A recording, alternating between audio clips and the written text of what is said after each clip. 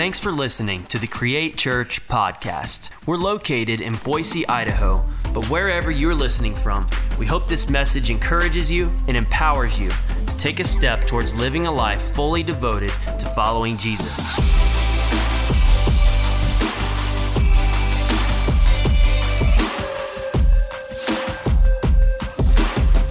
All right, everybody, how you doing this morning? You feeling okay? Come on, I'm excited to be with you. Hey, you production team, could you throw that picture up for me? See this picture right here? This is the one piece of real art that I own in my life, okay? And when I was a youth pastor in Oklahoma, I worked at a church there, and the worship pastor was actually a extreme creative. Like, he wasn't just musically gifted, he was artistically gifted. He could do construction, he could build anything. He would build sets for, like, the Christmas play for the kids. Like, he could do anything. And I remember watching him, I'd walk into his office, and he'd be sitting there, and if he wasn't doing worship stuff and building sets or whatever, he'd be, like, staring out the window and, like, painting a tree. And I'm like, if I was the executive pastor, I'd have been on his case a little bit more about that. But I think they just wanted him to be creative. So oftentimes you'd find him in his office looking out the window painting, and he's eating his lunch or whatever. And so anyways, I remember walking in one day, and he had just painted this. And I don't know what it is about this painting, but it just really kind of captured me. I've always, thought of like a lot of my journey as kind of like being like David's. And I talk about how lions and bears are something you have to conquer and fight before you get to Goliath. And that's something I've always talked with my wife about, just kind of this concept of even the kind of like kids I want to raise and things like that. And so this bear really like spoke to me. And you know how art is. Like art sometimes will just speak to you. And I've never experienced that. My wife experiences that every time she goes to Target. Everything speaks to her. And especially anything Chip and Joanna Gaines do. And so I remember just like seeing this and going, I want to buy that. And so I have this painting. I still have it to this day. It's sitting in my kids' room actually right now, hanging up on their wall. But it's just this beautiful work of art. And I've always been fascinated by these people that are gifted with their hands, that can do these great works, that can create great works of art or build furniture, that can see an image conceptually in their mind and bring it into reality, bring it into existence through the medium of art. And whether that is, again, furniture or building something specific like a home, or whether it is art or painting or sketching or watercolor, whatever it is, I just think it's beautiful to see an image in your mind and to be able to bring that into this place of reality where it goes from this concept to a statue or a sculpture. And I enjoy art. I really do. I'm just not very good at it. If you saw the art I did, you'd think that my son made it in Sunday school. Okay, and it's not very good. But at the same time, I do enjoy it. I think my problem, though, is not so much that I'm not good at it. It's that I don't have the patience for it. I'm a guy who likes to cross things off the checklist. I like my words that I like are like hustle and grind. Okay, like I like to go. I like to work hard. I like to work fast. And so I've always been the person who's like, I want to check it off my task list. I want to get it off my calendar. I want to go on to the next thing. And so when it comes to art, if I'm going to sit and like paint a picture of a bear, I'm going to go, you know what I mean? And like quickly whip together this picture of a bear that looks like a weird deformed marmot. You know what I mean? Like, but it's something, and I will just move on to the next thing. It's just something about that rush of serotonin that you get from that accomplishment, right? That need, this gratification that we get from when we finish something. I've always needed that. But even though I want to move fast, art takes time. Art takes time. Creating something takes time. It takes intentionality. It takes structure. It's like when you're painting a painting and you don't just whip it out. Like, no. How many of you know you step back? And you kind of crank your head this way, and you look at it that way, and you say, maybe I need to add a little blue right there. Maybe I'll mix it with this purple a little bit and give it this kind of flavor. And it's like it's this slow kind of process of evaluating and seeing, man, maybe I need to make a change here. And it's a process. And it's really, if you look at Genesis, we see God created in a process. It took him 7 days, and every day he worked on something in particular. He added to what he had already done, and he said, this is good, man. But man, he shouldn't really be alone. He needs a helper. And so he says it's not good that he should be alone. So he reevaluates, and he adds again. And we see this pattern of him working for 6 days. And on the seventh day, he rested, and he enjoyed what he had created. So over the next 6 weeks, as we start into a brand new series of messages, we're going to be diving in at this idea that this is a new year. This is 2023.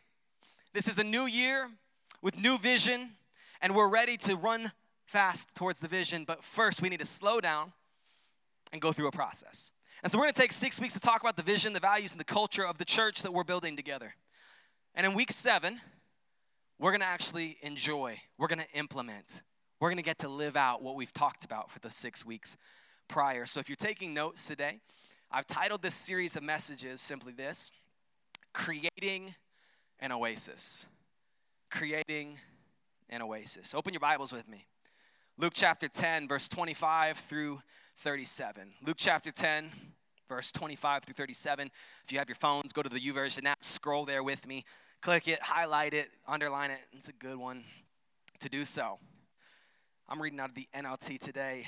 It says this: One day, an expert in religious law stood up to test Jesus by asking him this question: Teacher, what should I do to inherit eternal life? Jesus replied, What does the law of Moses say? How do you read it? The man answered, You must love the Lord your God with all your heart, all your soul, and all your strength, and all your mind, and love your neighbor as yourself. Right? Jesus told him, Do this and you'll live. The man wanted to justify his actions, so he asked Jesus, And who is my neighbor? Jesus replied with a story. I love how Jesus replies with stories. A Jewish man was traveling from Jerusalem down to Jericho, and he was attacked by bandits. They stripped him of his clothes, beat him up, and left him half dead beside the road. By chance, a priest came along, but when he saw the man lying there, he crossed the other side of the road and passed him by. A temple assistant walked over and looked at him lying there, but he also passed by on the other side. So pause right there for just a second. So this priest, this man of God, walks by. Now listen, you can try to make justifications for him, right? You can try to give him grace because, according to the law, he couldn't touch anything that was dead. Like he could not have gone up to this person. If this person really was dead, he would have been considered unclean. So he goes to the other side of the road. But here's the thing: he didn't even stop and check on him. He didn't see if he was dead. No, he just assumed. And so he walks by and walks on the other side. Doesn't help this dude sitting in there just half dead, barely breathing, just walks by him. Now we see the temple assistant following along behind him. Now, the temple assistant would have been assisting the priest, right? So think about this. It says that he actually stops and looks at the man. But in reality, his boss, this guy who he's serving, didn't even stop.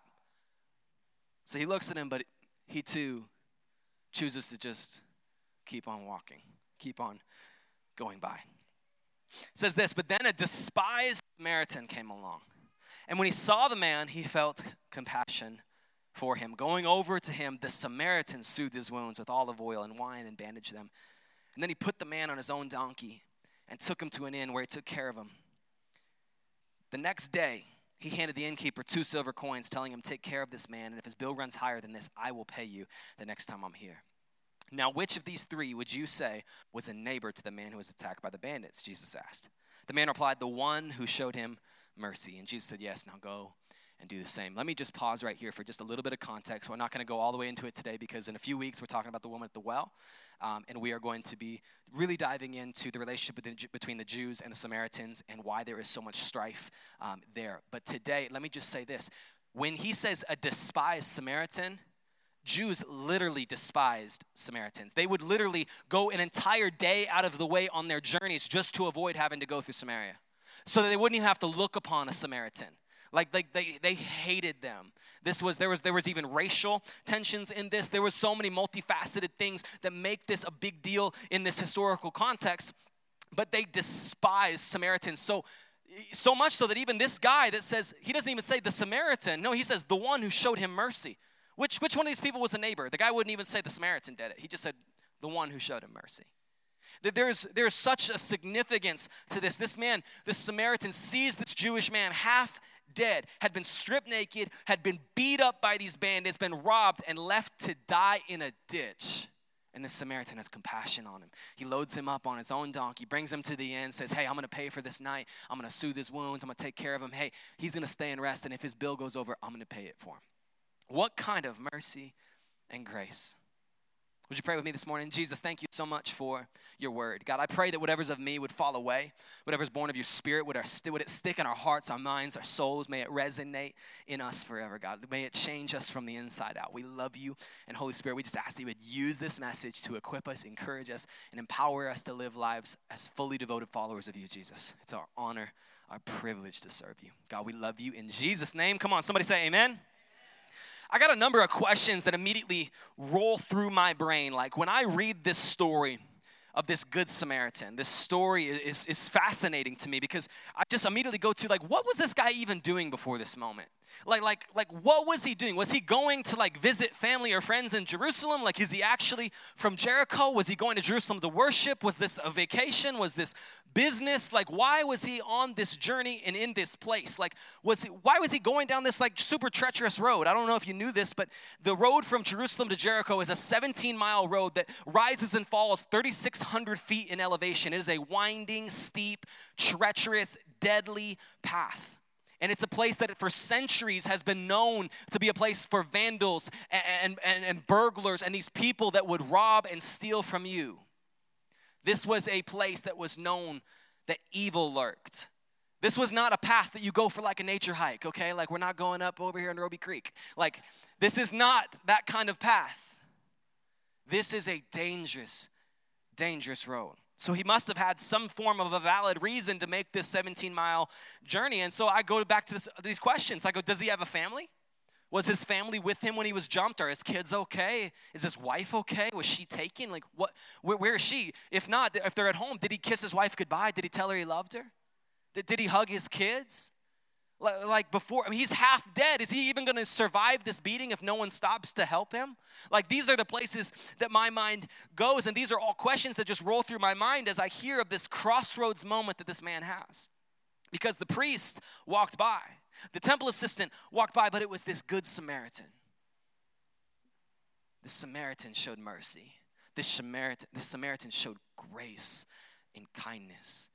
And at that crossroads of life, when they're half dead, they don't know where else to go, he's laying on the side of the road, not sure if he's going to make it. Grace and mercy was shown to him in that crossroads. And when that man is met with mercy after coming to the end of himself, what he was able to do, crawling out of the ditch, his life was changed forever. And this is the crossroads moment that he came to in his life. But we all have crossroads moments in our life. Like you've probably had some in your life. Like maybe you have a story of pain and of rejection and wounds. Or maybe you have a story of love and of care. But we all have a story. We all fall somewhere on the spectrum, and whatever it is, you would probably identify the moment that you found Jesus and you met with love and grace as a crossroads moment in your life, as a moment where things began to change. Because we all have a story, and that story in our lives changed the moment that Jesus walks in. And it's not only our story, it's not only the life that we live that's a story, but we get to play a part. We're grafted in, because of Jesus, into God's story. We get to play a part in God's plan for redemption in a lost and hurting and broken world. And we all get to be participators and contributors in that plan. And as a part of this story, a part of God's story, Jesus commands us to love our neighbor. And we find in this text that there is a religious teacher, a Bible scholar, that's asking these philosophical questions of, hey, how do I inherit eternal life? Now, this would have been a very common philosophical question that was asked at the time in the town square, down around the corner. This is where people would have this conversation. How do I inherit eternal life? Think about the rich young ruler. He asked Jesus a very similar question, did he not? This is something that would have been talked about. And so Jesus answers with a parable, with a story. And after he gives this story, the man asks another follow-up question. And he asks this question: who really is my neighbor? Now, I think Jesus, in telling the story, helped us to really kind of redefine the parameters for who our neighbor is. Who is my neighbor? Who is our neighbor? Jesus redefines it this way. This is how I would sum up that passage if you were to just take the overall theme. Anyone around us who has a need is our neighbor. I'm going to say that again. Anyone around us with a need is our neighbor. Not just the person that's next door to you, not the person that's in your little suburb across the street and faces a driveway with you that sometimes shovels your walk, okay? Like, not your relative down the road. Anyone who has a need is your neighbor. That's what Jesus is trying to show us. You know, when Brooke and I were getting ready to move here, we were looking at houses and homes, and, you know, we got on Zillow like mad people, and we're going through houses, and, man, we learned very quickly that when you're moving to the hottest market in the country, or was the hottest market in the country, every realtor said amen, and it was the hottest market in the country. We're getting ready to move here. We learned very quickly that, you know, the money that we had, our dollar, was not going to go as far as it did for our house in Oklahoma or our house in Colorado. We learned that our money was not going to go very far at all the moment we started making offers, and before we'd even walk in the house, it would go under contract. The moment that we'd make an offer and someone from California would come and outbid me by $15,000. Thanks a lot if you're from California. I'm just kidding. I'm just teasing you. I know half of you from California. It's okay. We forgive you. And so anyways, we eventually started looking at homes. You know how it is on Zillow. Come on, let's be honest. We all do this. You start with homes you can afford, and eventually you just look at homes you like. You know what I mean? And so we started with homes we could afford, and we eventually were just looking at homes that we really liked. And so we're looking at all these crazy houses, and we're like, man, they had big sprawling homes with acreage and a detached garage with a mother-in-law suite, and it's like, man, there's a car lift in there, and it's like, that's awesome. And, you know, there's a pond with trout on it. It's like, babe, think of the children. It's like they could fish, you know, and I'm just like trying to convince her of how we could just go so into debt and go broke and just, you know, and so like I'm just telling her, look at it, it's amazing. And it's like we're just dreaming, and we're like, man, I remember just looking at these homes, and I looked at my wife and I said, babe, like, think about, like, you know, we're just dreaming. It's like, think about all the people we could host. How many people we could have over for dinner. The way that we could sit on the porch and, like, just, you know, we could take them fishing. We could take them out in the pasture and look at the views of the mountains. Like, come on, like, that's amazing. And I just remember just having that feeling of, man, all the things that we could do. And as we looked at those homes, it wasn't too long afterwards that we found a home that we could afford, which is about half the size of my house in Colorado. And so the boys now share a room. I lost my office space. We lost our storage space, and I park on the street corner. And but here's the thing. The Lord challenged us shortly after buying our house. We started reading a book. My wife was reading it. It's called The Gospel Comes with a House Key. And it's this book that really kind of details just this idea that following Jesus looks like laying down our preferences, our image, and our comfortability for the sake of our neighbor. It looks like keeping the door wide open every single day and welcoming people to the table of every background and in every type of proximity to you in your life. And as we talked about these concepts in this book, the reality of the kind of hospitality that the gospel necessitates began to just overwhelm us. And I just felt this just a strong conviction from God. It was almost as if God was saying, you already have everything you need. You don't need a big house to host in a big way. Hey, listen, you may not have a table for 12, but you have a table for 6. Like I don't have a pond, but I have a fire pit. We can look at the views of my white fence. It's beautiful. I just began to just feel so convicted by God. It's like, yeah, I got 3 kids, and there's toys everywhere because we have no storage, and it's a mess. But here's the thing. Life is messy, but life is beautiful. Invite people into the mess. Invite them into the beauty of what life is. Can I tell you something anyways, people? Let me just help you out if you're a neat freak. No one feels comfortable when your house is spotless and you walk in and it's perfect, okay? It's like, do I take my shoes off? Can I breathe in here? It's like, you know, it's like, just let them see how you live. Invite people to be there for you. Don't have dinner already prepared when they get there. Invite them to be a part of it. Cook together, talk, chat, hang out. I love our friends from Brazil because they don't eat till like 9 p.m. And when you show up, it's like, all right. I remember the first time we went over there, it's like, all right, we're here for dinner. And we thought it would be ready. And it's like, oh, okay, cool. Like, we'll pull things out. And they start cutting vegetables and, you know, cooking pão de queijo and all these things. And it's like, oh, my gosh, like, this is awesome. Because we just ended up spending so much time together and getting to know them. There's something about hospitality. And we always go to this, though. It's like, we need the big house to host. No. You don't need a big house. You need a house. You need a dwelling. You need somewhere you can invite people to. But we always say things like that. Like, I even think, like, man, if I was an extrovert, then I'd serve on a team. We got a lot of places for introverts to serve, believe it or not. You don't have to interact with 500 people. You might have to interact with, like, 3 people. But you always have to interact with people. So you're never going to escape that, introverts, okay? But that's the reality is that we go to these places. It's like, man, if I won the lottery, I'd give half of it away. I'd use that for God. Well, how about you just start with being faithful to your tithe now? Like, why don't we just start with just being obedient now? It's like, you're never going to do it if you're thinking that you're going to get there when you got $500 million. I'm giving $250 away. Can I tell you something? If that's your mindset, you're not going to get there. It starts with generosity now. It starts with faithfulness Now. It starts with obedience now. And so all these moments, it's like, man, if I had more time, I hear this one probably more than any other one. If I had more time, I'd read my Bible and I'd pray. Come on, I've even been guilty of this in my life. If I had more time, I'd pray more. I could do more.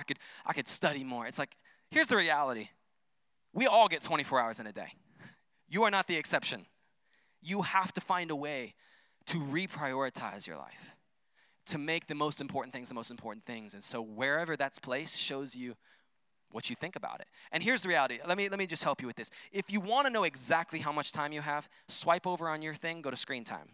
And I'll tell you exactly how much time you have to read your Bible and pray. I'm telling you, I'm guilty too. I understand. But I just know that try a Bible, like audio Bible on your commute.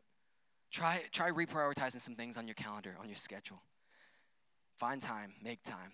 Church, you already have everything that you need. The Spirit of God is already inside us. We already have everything we need to reach our city. All we got to do is just take a step. Like that's it. But Pastor Landon, that's inconvenient. Yes, it is. Like that's part of it. It's inconvenient, man. Well, I don't have time. Like I come to church just to fill myself up. Like I don't want to serve and do all these other things. I need to get filled up. I've got a long week. It's like, man, can I just tell you something? I understand that. I understand you're tired. I understand. But here's something you should know is that the perspective of our Savior is that our faith is not just about us. Our faith is about others. That's a core piece of the mission that God has given us is to go and to make disciples. But did you know that there's people in our city that are already living this way? They literally live this way. They're just like you. They have soccer practice. They have kids' recitals. They have work. They have social circles they have to keep up with. They have the same kind of things, yet they are faithful to serve. Yet they're faithful to get up every day on purpose and to live on mission for Jesus. And their faith isn't just attached to a Sunday, but they live it out throughout their week. And so I just want to ask this. What prevents us from being a good neighbor? What prevents us from being people that live on mission? And I think there's 3 things. And if you're taking notes, would you write this down for me? Number 1, being busy prevents us from being a good neighbor and living on mission. So I just think about this. Like, man, we get so busy. And like I mentioned even about art and creating, it's for me, it's like I just want to get things done. I want to check things off my list. I want to keep going. I want to do my to-do list. I want to do the things on my calendar. And I just want to ask, have we filled our lives of things of eternal importance or temporary pleasures?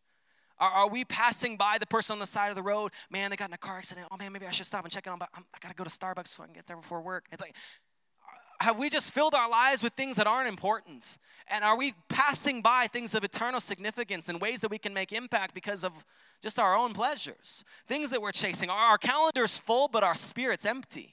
Like, are we sitting in this place? Have we created an idol out of busyness, out of doing and going and accomplishing and checking things off? Like, have we created an idol out of our work and out of busyness? Are we stuck in this religious rat race where all we do is we walk in on a Sunday morning, we get our coffee, hey, how are you? Good to see you. Worship for a minute. Okay, but see you next weekend. And we let our Sunday experience live here, and we never let our Sunday experience inform our Monday morning attitudes and actions. Can I tell you something, church? Hell is not scared of a Sunday faith. It's not scared of a Sunday faith. He's not scared of you leaving the gospel sitting right here in this room. Hell shakes. Hell gets afraid when you start living out your call, when you start making disciples, when you start serving, when you start showing up, when you start sharing your faith in your office, when you start sharing your faith at your school, when you start sharing your faith at your kids' soccer games. How God has changed your life. When you become a person that is unafraid of pushback. So this is the challenge. It's to simplify. Plug in. Plug in where you are. Make a difference and reflect Christ. Reprioritize. Slow down. Like, make time. Stop for the hurting. Stop for the broken. Bandage up their wounds. Pay their bill. Pay their tab. Do whatever to represent Jesus. Hear the word of the Lord. Hear the Holy Spirit and respond in obedience when he speaks to you, when you get that whisper, when you get that feeling, when you know that God is telling you, hey, do this. Obey immediately.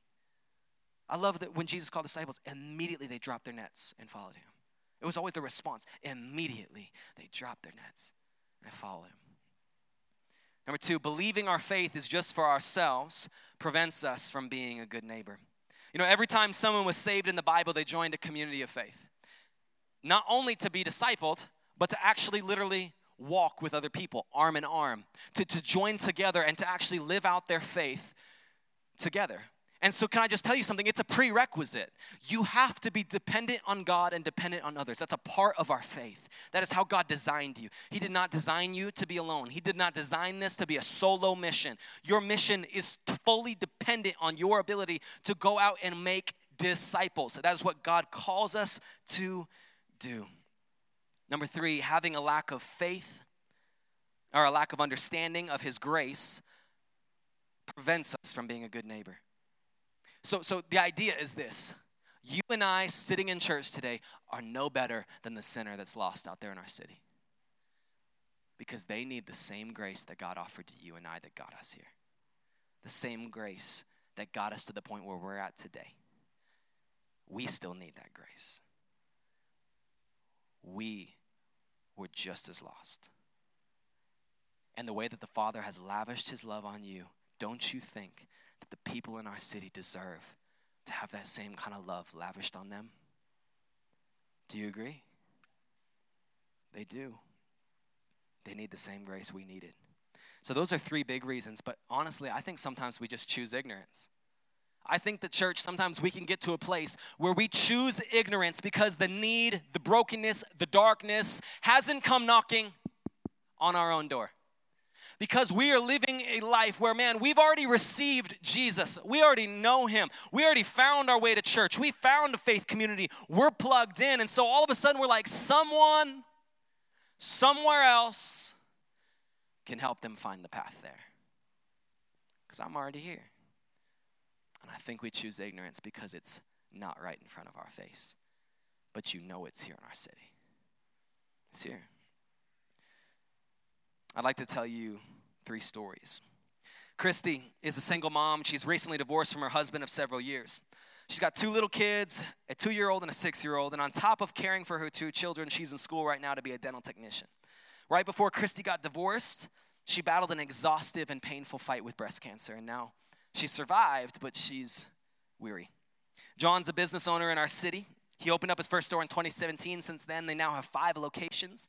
John has a wife and kids, but feels like amidst his own success financially, his marriage is struggling, and he fears that modern society is shaping his kids more than he's able to influence them as a parent. Kayla's a college student studying business and economics. She's a leader in her class, the captain of her sports team, and has thoroughly enjoyed the past couple years. However, Kayla has continually been encouraged to leave her faith background she came from by her college peers. Her Christian roots are mocked and made fun of, and while she wants to hold on, she only has a couple friends of faith and knows that her knowledge of the Bible and theology is so minimal, she's not even sure what she really believes. But let me ask you this, church. What if there was a place, what if there was a church in the city that existed to be an oasis for the weary and for the broken and for the confused and for the hurting? What if there was a church that existed to bring hope and refreshing and healing and renewal to the city of Boise through the power of the gospel and through the message of Jesus? What if Christy could know that there is a community that would come alongside her as she parents her kids and could strengthen her, and there were men in a church that could come alongside and help her son be raised to be a man of God and to respect women and people around them? Well, what if there was women that she could go and confide in and talk to about her struggles and her anxieties and her worries that she could develop true, honest, and authentic friendship with? What if there was a place, a community that could answer her call when she needed care? What if John could know that the kids that he has that are being formed could be formed in another place, but by people that have dedicated and devoted their lives to serving the next generation, to raising them up with a biblical worldview that's informed by the Word of God?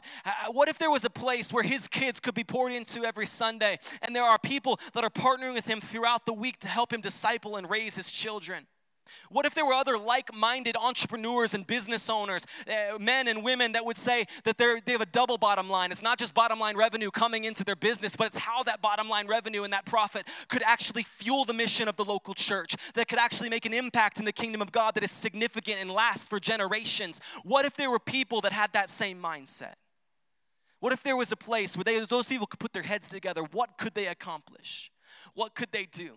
What if there's a place where John and his wife, in the middle of their rocky marriage, could go and find a group and find couples that are a little older than them, have gone a little further, gone a little longer, and been through and seen some things that could speak into their marriage with authenticity and vulnerability, without fear of being judged?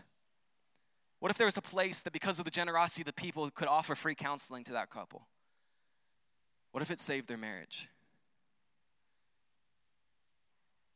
What if that company that John owns could be informed by those other communities, those other companies that are of the same thought process, and change the culture of their businesses, the ethos, the ethics that they operate with, and it begins to change the culture of our city? What if there was a place that student Kayla found that could not only encourage her faith on a Sunday, but also had pathways for more robust discipleship? More than just a Sunday morning experience, but actual pathways for discipleship where people could come in and learn doctrine and theology and why we believe what we believe. And what if she could be so rooted and firm in her foundation of Christ, so rooted in her identity, that even when the worst storms come, even when she feels like, man, no one around me is Christian, no one around me shares my same beliefs, but she's steadfast because of the community that's around her and because of the discipleship that she's gone through? What if there was a place like that for her to grow and serve as a leader and develop, not just to serve in church, but in every area of her life to grow as a leader? What if she found a place like that? Can I tell you something, church? These are very real people. There's some details and some things in the stories that have changed for privacy or for other reasons. But these are real stories. Like, this is actual people that live in Boise. There are people just like this. There are people out there just like you and me, but the only difference is they have not found a faith community yet. They have not plugged into a place where they can know about who Jesus is and how to follow him. There are real people in our city, and these individuals are just like the person in this story, waiting on the side of the road for someone to be a neighbor, for someone to reach out, for someone to say something, for someone to offer something. And we have an opportunity, I think, church, to just think for a moment where you were when you had your moment with Jesus, where you finally accepted the invitation to church, when you finally said yes to come, when you finally saw that Instagram ad, or when you finally, maybe years ago, someone invited you and you said, I'm never going to go there. Maybe it was your mom that was like, come on, come to church with me. And you finally showed up. What was that like for you? Like, I remember for me, I was 17 years old. I remember the life change. I remember the Spirit of God hitting me. I remember feeling conviction for the first time. I remember beginning to just feel a change. And I remember the desire to go after this thing that I had been invited to and talked about and told about, and finally living it out. And I'd ask that you try to remember. Because that moment for you, when you finally surrendered your life to Jesus, man, everything changed, didn't it? Like, everything changed, like purpose attached to your passions, and all of a sudden, like, this life that you lived gained significance. Things began to shift. No longer were you just wandering through life, like desperate to find your identity, desperate to find healing, desperate to find and encounter authentic love, but you actually found purpose. So let me ask you, what if we had a church that existed to be an oasis for the wanderers? Those people that are gifted with grit in our city but are questioning the purpose and direction for their lives. These people that are wandering through life just trying to find their own way. What if we had a church? What if we would build a church together that could truly be an oasis for the wanderer, a place where they can find refreshing and hope and healing and renewal for their spirit, and a place where they can find purpose and passion and identity and direction for the God-given gifts on their life? Like, what if we built a church that not only itself was an oasis, but would train up leaders to lead groups and homes, that then that home would become an oasis. And that same refreshing, healing, hope, renewal, the living water of Christ you'd experience at church could be experienced in a home. What if we built a church like that? What would that be like? Because that's the church we want to build. We want to build a church that can introduce people to Jesus and help them walk out Jesus' call to follow him and be his disciple. This is the kind of church that we see.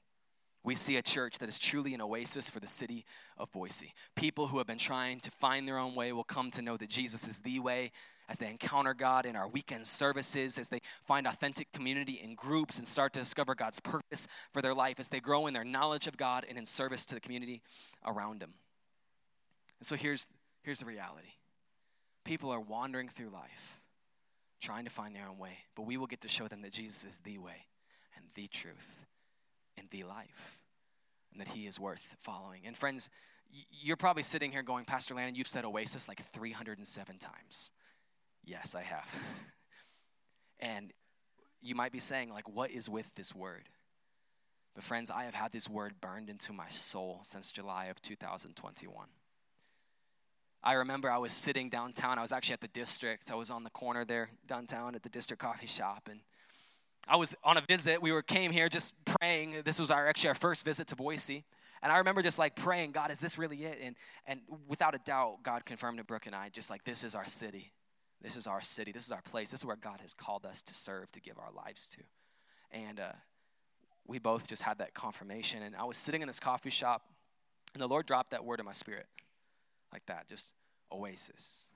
And I just remember this feeling. It burned in my bones. And I just remember like thinking, like, what did that look like? And so God just begins to drop this word on me, and he showed me this spiritual oasis that I just described to you, what this church could be, what this church that we were going to plant would look like. What would it look like to have a spiritual oasis like this where people could experience everything that I just talked about? And how would it impact people? And God just began to reveal these things to me. And through our journey here this past year, as we were faithful to our assignment to plant a church, we worked hard to secure partnerships with incredible planting organizations. We went through multiple different assessments. We went through psychological evaluations. We went through all sorts of different launch trainings with several different programs. And we began to look at different locations in the valley. We looked for places for a building, and God never really let us secure a building. And I kept asking him, God, why? Why can't we find a building? Why can't we find what we're looking for? And we began to secure financial backing. We began to build the team. But every step was miraculous. He was in the midst of it, every single step. And just like the steps before it, the steps prior, the final step that we went through that was massive and a major, biggest miracle to this point is you, church. It's you. It's when I was approached about this opportunity to say, hey, what do you think about us coming together? And I was like, oh my gosh. This is a miracle. This is why I couldn't secure a building. This is why God didn't let me have it, because this is what he had in mind. God has been writing a story, friends, and this is no coincidence that on January 8th of 2023 that you're sitting in the room today. You are a part of this story. And listen, the why behind, why are you talking about building a church like this? The why is crystal clear. Christy and John and Kayla, like the single mom, the business owner, the college student, the widow, the young family that doesn't know how to raise their kids. They're just lost. Their kids are going crazy. They just need help. The young couple their marriage is rocky and they need someone to pour into them. It's the widow. The one who just lost her husband. It's the one who's out there saying, man, my business is failing. I don't know what I'm going to do. It's these people in our city that are far from God. These people that are lost, that are hurting, that are broken. That's the why. Listen, God is after those people. God is after the one. He's after the one. And you all have had that moment. You've all had some kind of moment, right, where, or maybe you haven't, maybe you're in the room, you haven't, but most of us that are sitting here today have had this kind of moment where we've experienced the why behind doing things like this, because this church has always been about the lost. So maybe you are one of the people that were at a crossroads. Maybe you're one of the people that had that moment of experiencing this why we're moving towards loving our neighbors, why we're promoting the church around the community, why we make an excellent and distraction-free environment, why we paint the bathrooms and change the mirrors, why we flip the kids' rooms, why we go through the trouble of doing all this and getting new furniture so we can have more community and we don't have to bust in and bust out of here, but we can actually talk and be the church and know each other. Why do we go through all this effort of completely redoing the kids program, which, by the way, is happening? We will never just watch your children. I want you to know that while I'm the pastor, we will have extremely significant next generation ministry. I just hired a new pastor who'll be here on January 21st, who's going to be the pastor for the kids and for the youth. We're starting a youth program. We're going to have once a month gatherings and small groups every week. And we're going to have a robust scope and sequence children's ministry from the time that they are in kindergarten to the time they're in 12th grade. They will have a biblical worldview informed by the Word of God. One of the values that we're going to start to live and operate by as a church is kids matter most. Everything we do will revolve around our values. Kids matter most is one of them. We'll talk about that more in depth next week. But this is the why. Today has been about the why. It's been about the vision, but the how and the what are extremely vital to the process as well. And so over the next 6 weeks, in order to see the fulfillment of our prayers and the call that God has placed on this church, we must put in effort, structure, intentionality, and be faithful with this beautiful call. And so today is all about the why, but over the next 6 weeks, we're going to dive in more into the how and the what. We're going to go in detail to, Pastor Landon, how do you build a church like that? Like, what systems need to change? Like, what are we doing? Like, what kind of progress are we going to make towards this vision? What do we need to do to actually progress? How do I play a part? How can I get involved? Can I help with this? Yes, you absolutely can. We need your help. We want you to be a part of this. These are all questions we're going to answer each week as we break down very clearly how we will do this. It will be clear, it will be compelling, and it will be a values-based approach for everything we do as our vision.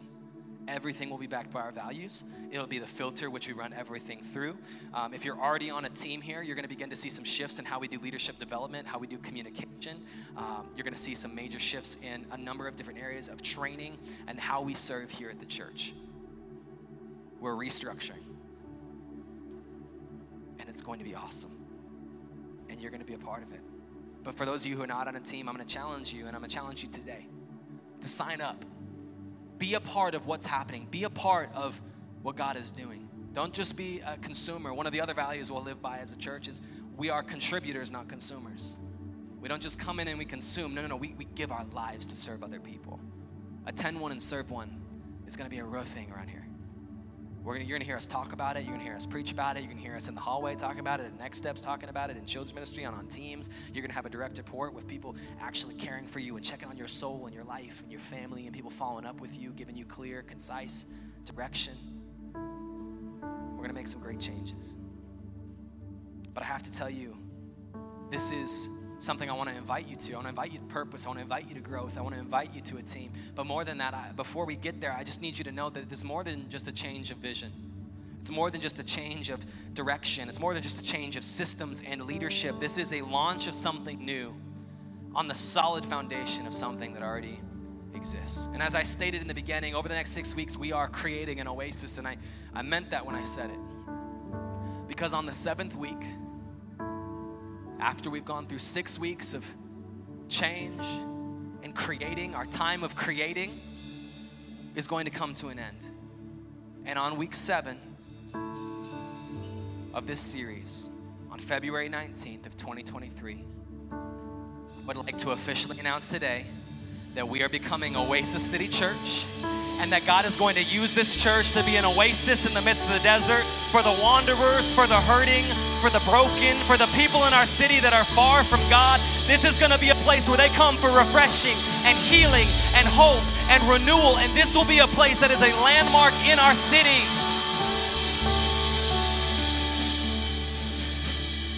This is going to be a place where people who are thirsty and tired and broken can come and find rest. The de-churched, the unchurched, the lost, the broken, the church hurt, everybody, the sinner and the saint, can come here and find hope, healing, refreshing, and renewal. They can experience the love of God. They can experience the same grace that you and I experienced. That is what this church will be. That is what this church is. And in every area of this church, you will see a prioritization on leadership, on discipleship, and on the way of Jesus. In every area. The mission of this church will be to exist to see people far from God encouraged, equipped, empowered, and released as fully devoted followers of Jesus. And I want you to know the kind of house that we're going to build, we will build a house that welcomes the least and the lost. We will build a house that beckons the brokenhearted and builds up the beat down. We're going to build a house that calls away to the castaway and to the commuter, the callous and the cast down. A house with its doors open to the marginalized and the maligned. A house that throws a party for the wayward and binds up the defeated. A house that welcomes the burdened and the burnt out. We're building a house that encourages the discouraged, heals the hurting, loves the unlovable, and accepts the unacceptable. And through the gathering, the community, and the discipleship, of this place. That crossroads will lead to the foot of the cross and the feet of Jesus. That is what house we're building. That is the church that we're building. And as we've been preparing for this moment, for this announcement, we've been just as a team just praying and just believing and asking God just to be with you, church, through this time. And we just asked God, would you just begin to already let them start to get a hold of this, prepare their hearts for this vision, to be an oasis in your homes, to be an oasis at your place of work, to be a person of refreshing, a person of hope and healing, renewal. Come on, because hope comes from nowhere but the feet of Jesus. Like, that's where you find hope. It's falling at his feet. That's where you find mercy. That's where you find grace. And so as I was preparing, I found this verse I think really summarizes our vision well. It's a verse that I'd just like to read to you, and then I'd actually like to pray just a blessing over you from it. And it's in Isaiah. Open your Bible. Isaiah chapter 58, verse 11. Underline this. This is really kind of a key verse for us. Isaiah 58, verse 11. And it says this, church. The Lord will guide you always. He will satisfy your needs in a sun-scorched land and will strengthen your frame. You will be like a well-watered garden, like a spring whose waters never fail.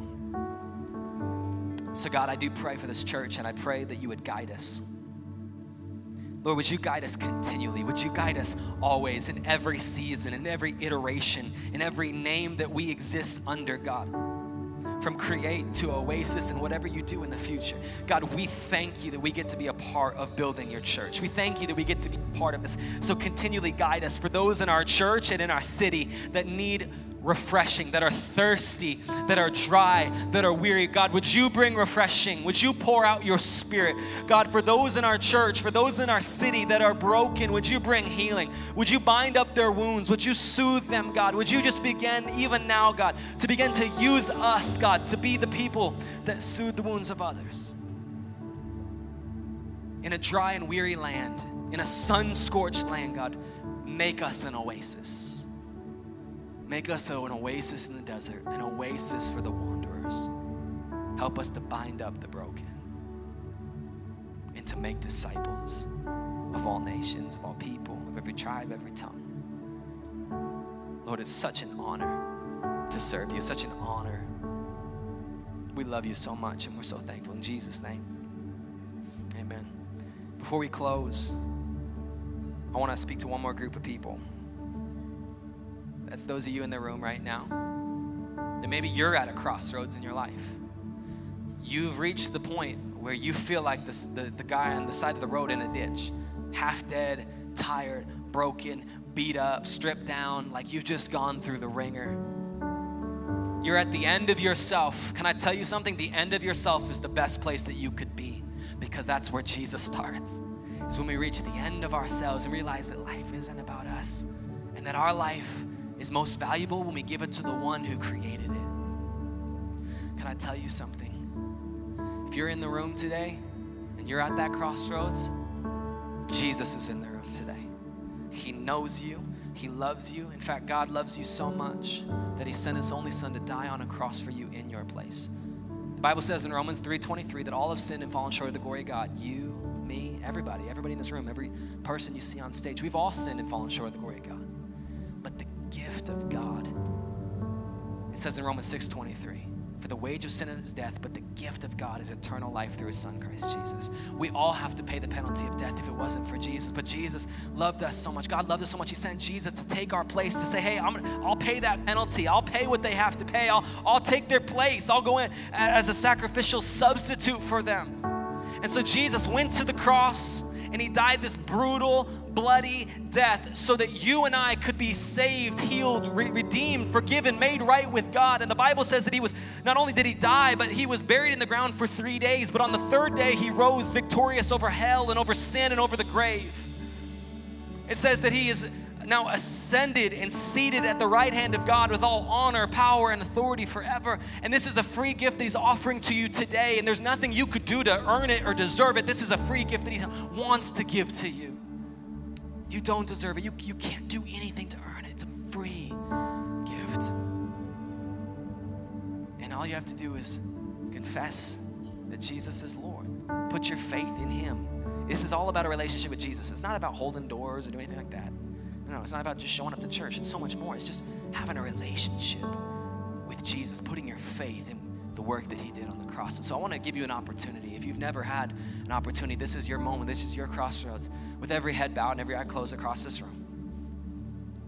If you're in the room today and you don't know God, you don't know Jesus, you don't have a relationship with him, but you want to be forgiven of your sin, of your past, of your mistakes, of your shortcomings. You want your slate wiped clean. You want to be made right with God today, and you want a relationship with Jesus. If that's you, and you want to put your faith in him today, and if you feel something happen in your heart, you're like, Pastor Lane, I don't know what this is. I want you to know that's the Holy Spirit preparing you. And if you want to put your faith in Jesus, then on a count of 3, I'm going to ask you to raise your hand just so I know who I'm praying for. 1, 2, 3. If that's you, would you put your hand up nice and high? That's awesome. I see you guys in the middle. That's awesome. Anybody else? I see you, bud. That's awesome. Maybe cry. Anybody else? I don't want to miss you. I'm sorry. Okay. Would you pray this prayer together with me, church? Just say, Dear Jesus, I give you my life. I ask that you would take my life and do with it whatever you want to do. I repent. I turn away from my sin and I turn towards you, Jesus. Fill me with your Holy Spirit. Help me to follow you, to walk with you every day of my life. Guide me. Thank you for your forgiveness and for your mercy. Give me the grace to follow you for the rest of my life. In Jesus' name. Come on, if you love God, would you say amen and celebrate that with me? Come on.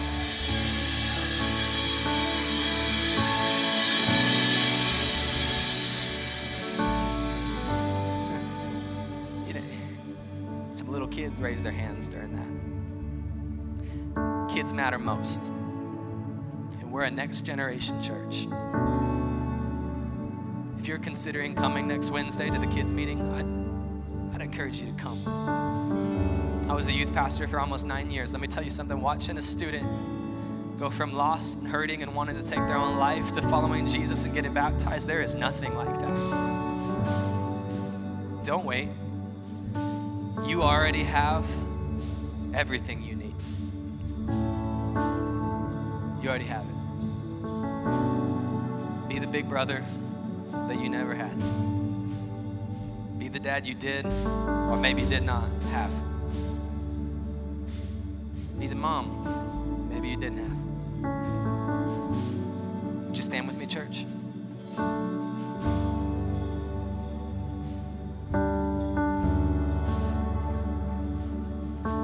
I'm going to pray one more time and then we're going to worship. Jesus, I pray for this church.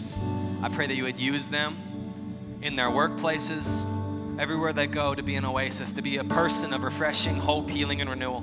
God, would you allow this church to truly be an oasis in the valley, an oasis in the desert, where people can come into this place, God, and experience the living water of Christ, experience a relationship with Jesus. God, help us to follow it out. Help us to live out this vision. God, may this be more than words, but may this be burned into our souls, God. May this be a passion and a fire that's ignited by the Spirit of God on the inside of us. God, help us all to take a step. Help us all to be contributors. Help us all, God, to prioritize the next generation. Help us all to pour out our lives for the sake of others, to live as generous people, to live as bold people, to live as people on fire, people that are not ashamed of the gospel of Christ because we know it's the power of God into salvation. God, I pray that you would use this church. You would use this worship. You would use this team. You would use these people, God, to be a blessing to the city of Boise, to blessing to the Treasure Valley, God. We will do whatever you want to do. We will be whatever you want us to be. Our aspirations, our ambitions, we lay at your feet. Whatever you want this to turn into, whatever you want to use this church for, God, use it for your glory. Use it for your good, God. Use it for your kingdom. In the mighty name of Jesus. Come on, if you love God, give him good praise. Amen. Come on, let's worship. Thanks again for listening to the Create Church podcast. We would love the opportunity to connect with you, pray for you, or give you next steps in your journey of following Jesus. Send us an email to info@createchurch.co to get connected today.